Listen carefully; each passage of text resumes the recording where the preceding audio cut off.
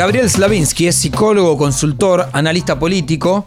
En la semana inclusive hasta me tomé un café con él porque, estoy buscando la nota, la revista La Tecla había hecho un artículo hablando de los pros y los contras de los candidatos, de los dirigentes políticos en general. Y ahí se daban una serie de opiniones sobre Alberto Fernández, Sergio Massa, etc. Entre las miradas estaba la de Slavinsky, que me pareció recontra interesante, y a partir de ahí nos juntamos a charlar. Gabriel tiene la gentileza de atendernos. Gabriel, ¿cómo va? Ramón Indart. Hola Ramón, ¿cómo estás? Bien, gracias por atendernos.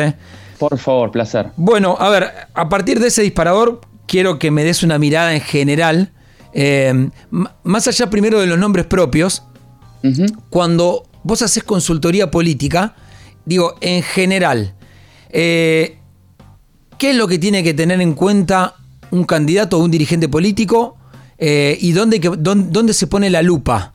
Más allá de lo que pasa en el contexto. ¿Cómo es ese trabajo? Hay una enorme discrepancia, Ramón, entre dónde pone la lupa el consultor y dónde pone la lupa el candidato. Claro. Sobre todo a nivel municipal, también provincial, a nacional un poquito menos. Pero yo te diría que hay una regla en todos los escenarios, y es que el liderazgo es contextual. Se analiza por dos lados la cuestión. Por un lado es que el contexto determina mucho más de lo que los candidatos piensan. Sí. Creen que porque tienen un buen mensaje, tienen dinero, tienen rosca política o tienen prensa, van a lograr cualquier resultado. Y en realidad el contexto marca muchísimo más de lo que piensan. Y después tenés los que confunden el contexto en el sentido de que se la pasan analizándolo, pero no generan acción en el territorio. Y ahí tenés muchos candidatos a distintos cargos que básicamente se la pasan hablando y poco caminan con la esencia de lo que uno podría decir la cercanía que tiene que tener la política, la sintonía fina con los ciudadanos. Y me parece que eso es lo que una de las grandes características que hay de discrepancia entre la consultoría y el político. ¿Hace cuánto tiempo trabajás con este tema? Yo te diría que una vida, porque tengo siempre la anécdota que cuento. Yo soy psicólogo de profesión y cuando estudiaba psicología a mí me tocó recibirme en el 2001 y ya en esa época sentía como una afinidad por la consultoría política sin saberlo. Bien. Entonces, de alguna manera empecé trabajando en la legislatura de la Ciudad de Buenos Aires y todo, y terminé, digamos, atrapado en un mundo apasionado. Ahora, con ese correr, me viene justo tu respuesta porque, bueno, ya son 22 años. Entonces, ¿vos notás que las redes sociales o las nuevas tecnologías generaron ese alejamiento entre el político y la realidad, o no lo ves así? No, yo creo que en algún sentido potencian los mensajes políticos, las redes sociales, lo digital ayudó muchísimo en un aspecto. En el aspecto comunicacional es enorme, porque antes el candidato a concejal, el quinto candidato a concejal de la tercera localidad de la provincia más chica de la Argentina, no tenía poder de comunicación, no podía decir nada, no le importaba a nadie sus palabras. Clarísimo. Y hoy tiene el derecho y la oportunidad de que todos los días poder dar un mensaje e incluso condenar a algún dirigente a nivel nacional. Clarísimo. Entonces me parece que ahí hay un paso interesante. A partir de ahí yo creo que tenemos que ponerla en cierto lugar. No puede ser que la política de la comunicación digital sea todo. Sí. Porque la verdad que hay muchas veces que se piensa que haciendo comunicación digital y redes sociales es suficiente. Y la verdad es que es necesario, pero no alcanza. Entonces se necesita la territorialidad, la prensa y lo digital. Nosotros las campañas las dividimos en 3 y es fácil y ahí te lo corto, pero es territorio, prensa y digital. Y sí. Territorio, prensa y en digital. Ese orden. No hay tanta vuelta. Exactamente. Estamos hablando con Gabriel Slavinsky, psicólogo, consultor y analista político. Y ahora sí te voy a un nombre propio, que en La Tecla diste esta entrevista esta opinión que me gustó. A ver, dijiste de Alberto Fernández, un buen orador que comunica mal, carece de estrategia y no sostiene el argumento. Al no prepararse demasiado, comete gran cantidad de fallidos y se dispersa en hablar de muchos temas en poco tiempo. ¿Cómo se modifica eso? Digo, ahí la culpa es del dirigente político, saquemos a Alberto, o quien rodea al dirigente. ¿Hasta dónde llega la influencia de ese consultor con el dirigente? No, la decisión final y la responsabilidad final siempre, a mi criterio, es del dirigente. Nosotros somos los consultores herramientas que intentamos una y otra vez, sin cansancio y hasta el hartazgo, tratar de indicarle cuál es el camino. Y nosotros tenemos muchos ejemplos, como el de Alberto Fernández, de buenos oradores que comunican mal, que intentamos, por ejemplo, porque a nivel presidencial todo el mundo lo ve. Sí. Pero cuando vos vas a un intendente, incluso a algún gobernador, me quedo en Argentina porque la realidad es que en muchos lados del mundo pasa igual. De repente están hablando y van a una radio y hablan 1 hora y media y se quedan ahí en el programa y vos decís, eso no tiene una función política. Sí. Eso es que se juntó con un amigo, digamos que porque hablar 90 minutos en un buen nivel dando un mensaje político es prácticamente imposible. Quizá yo te diría que la única persona en Argentina que lo puede hacer es Cristina. Sí. La única persona que también es criticable por su extensión en los mensajes. Entonces, Alberto, yo creo que su mayor fortaleza termina siendo una gran debilidad, que es que habla bien. Y en campaña él lo manejó bien, pudo explicar hasta lo inexplicable, y después en gobierno eso no se perdona tan fácil, porque uno es el protagonista fuertemente y no solamente habla de futuro, sino de presente. ¿Sabés que a mí me quedó hace unas semanas? Entrevisté a Javier Pianta, que también es consultor y trabaja mucho en campañas, tanto de candidato A o de candidato B, dependiendo de la jurisdicción, etcétera. Y él me decía algo como, yo al candidato lo que intento decirle es, mira, vamos, a ver, vos no te puedo crear de cero, vos tenés una historia, contame tu historia y a partir de eso vamos a destacar lo bueno y obviamente vamos a ocultar esa fragilidad. Y yo el otro día me quedé pensando mucho en lo que fue ese arranque medio raro, me pareció raro, de Larreta en la costa. Un Larreta que comía panchos, que después se fue a Córdoba y se ponía un sombrero, que estaba en la fiesta del chamamé y que surfeaba. Yo digo, la verdad que Rodríguez Larreta no es eso. Entiendo que vaya a esa provincia, quiere ser presidente, pero me quedé pensando, digo, ¿lo forzaron o no lo forzaron? ¿Hasta dónde llega la humanización de un candidato?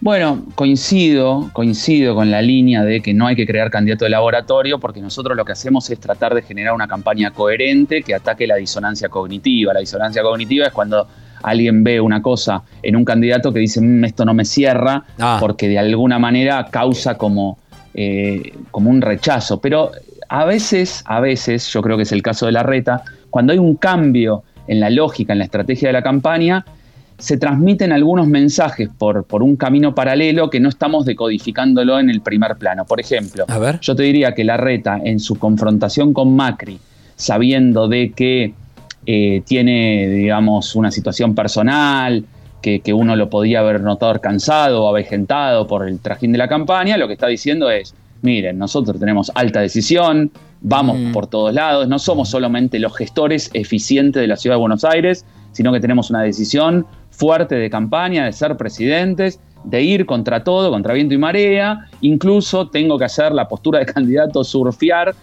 Lo voy a hacer. Mucho la foto, lo voy a hacer, lo estoy haciendo.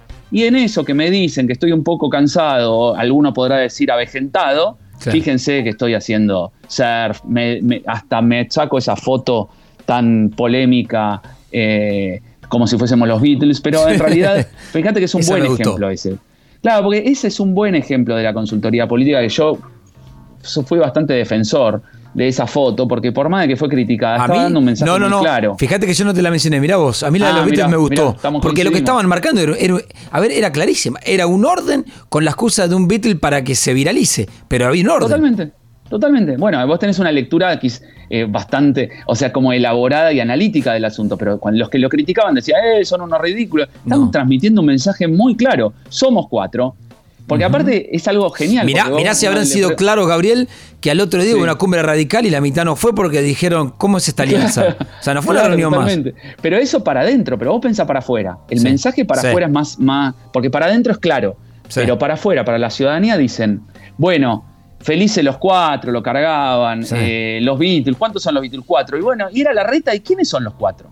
Entonces vos tenés Larreta, Morales, Santilli, Larreta, Morales, Santilli y Lustó, y vos decís, ahí está el equipo. Y nombraste a 3 porque hablaba de los Beatles, si no los otros 3 pasan más desapercibidos. Y lo que está diciendo es Radicales y el PRO unidos y somos estos 4. Vamos a ir estos 4 a la batalla. Este es el equipo. Eso, es que a mí de toda esa gira lo que más me gustó como dato fue fue esa foto, mirá vos. Estamos hablando con Gabriel Slavinski, psicólogo, consultor y analista político. Y te pregunto, a ver, Gabriel, seguramente hiciste campañas, no me digas quiénes, te tocó ganar y te tocó perder. Contame el día después cuando un político gana y cuando un político pierde. No de nombres, pero bajámelo bien a tierra. ¿Qué ves? ¿Qué se siente? Yo creo que lo que la ciudadanía imagina es que cuando la derrota es toda una tragedia, una autocrítica feroz hacia el consultor y hacia el equipo de campaña, y la verdad es que no es esa la experiencia que nosotros tenemos adentro, porque tratamos de trabajar mucho las cuestiones de sinceramiento y hipótesis de trabajo, ¿no? Entonces, por lo menos en mi experiencia, después si querés te digo mi postura personal, pero mi experiencia es que tanto en la derrota como en el triunfo tenemos bastante sensatez para asumir la cuestión. Eso es Bien. una política personal. Bien. Pero te voy a dar una sensación mía.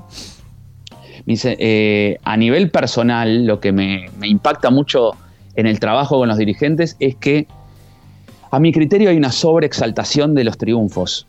Ajá. Yo, si querés, te doy una postura. Alguna vez lo dije en algún programa, creo que con Antonio Laje en el piso, pero es que no entiendo qué festejan.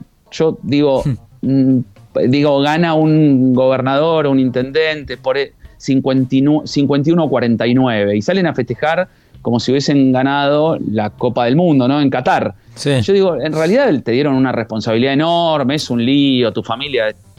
Entiendo de que hay un reconocimiento de la gente y festejar que, bueno, pero la verdad que los festejos están siendo ¿sabés qué? A ver, mirá.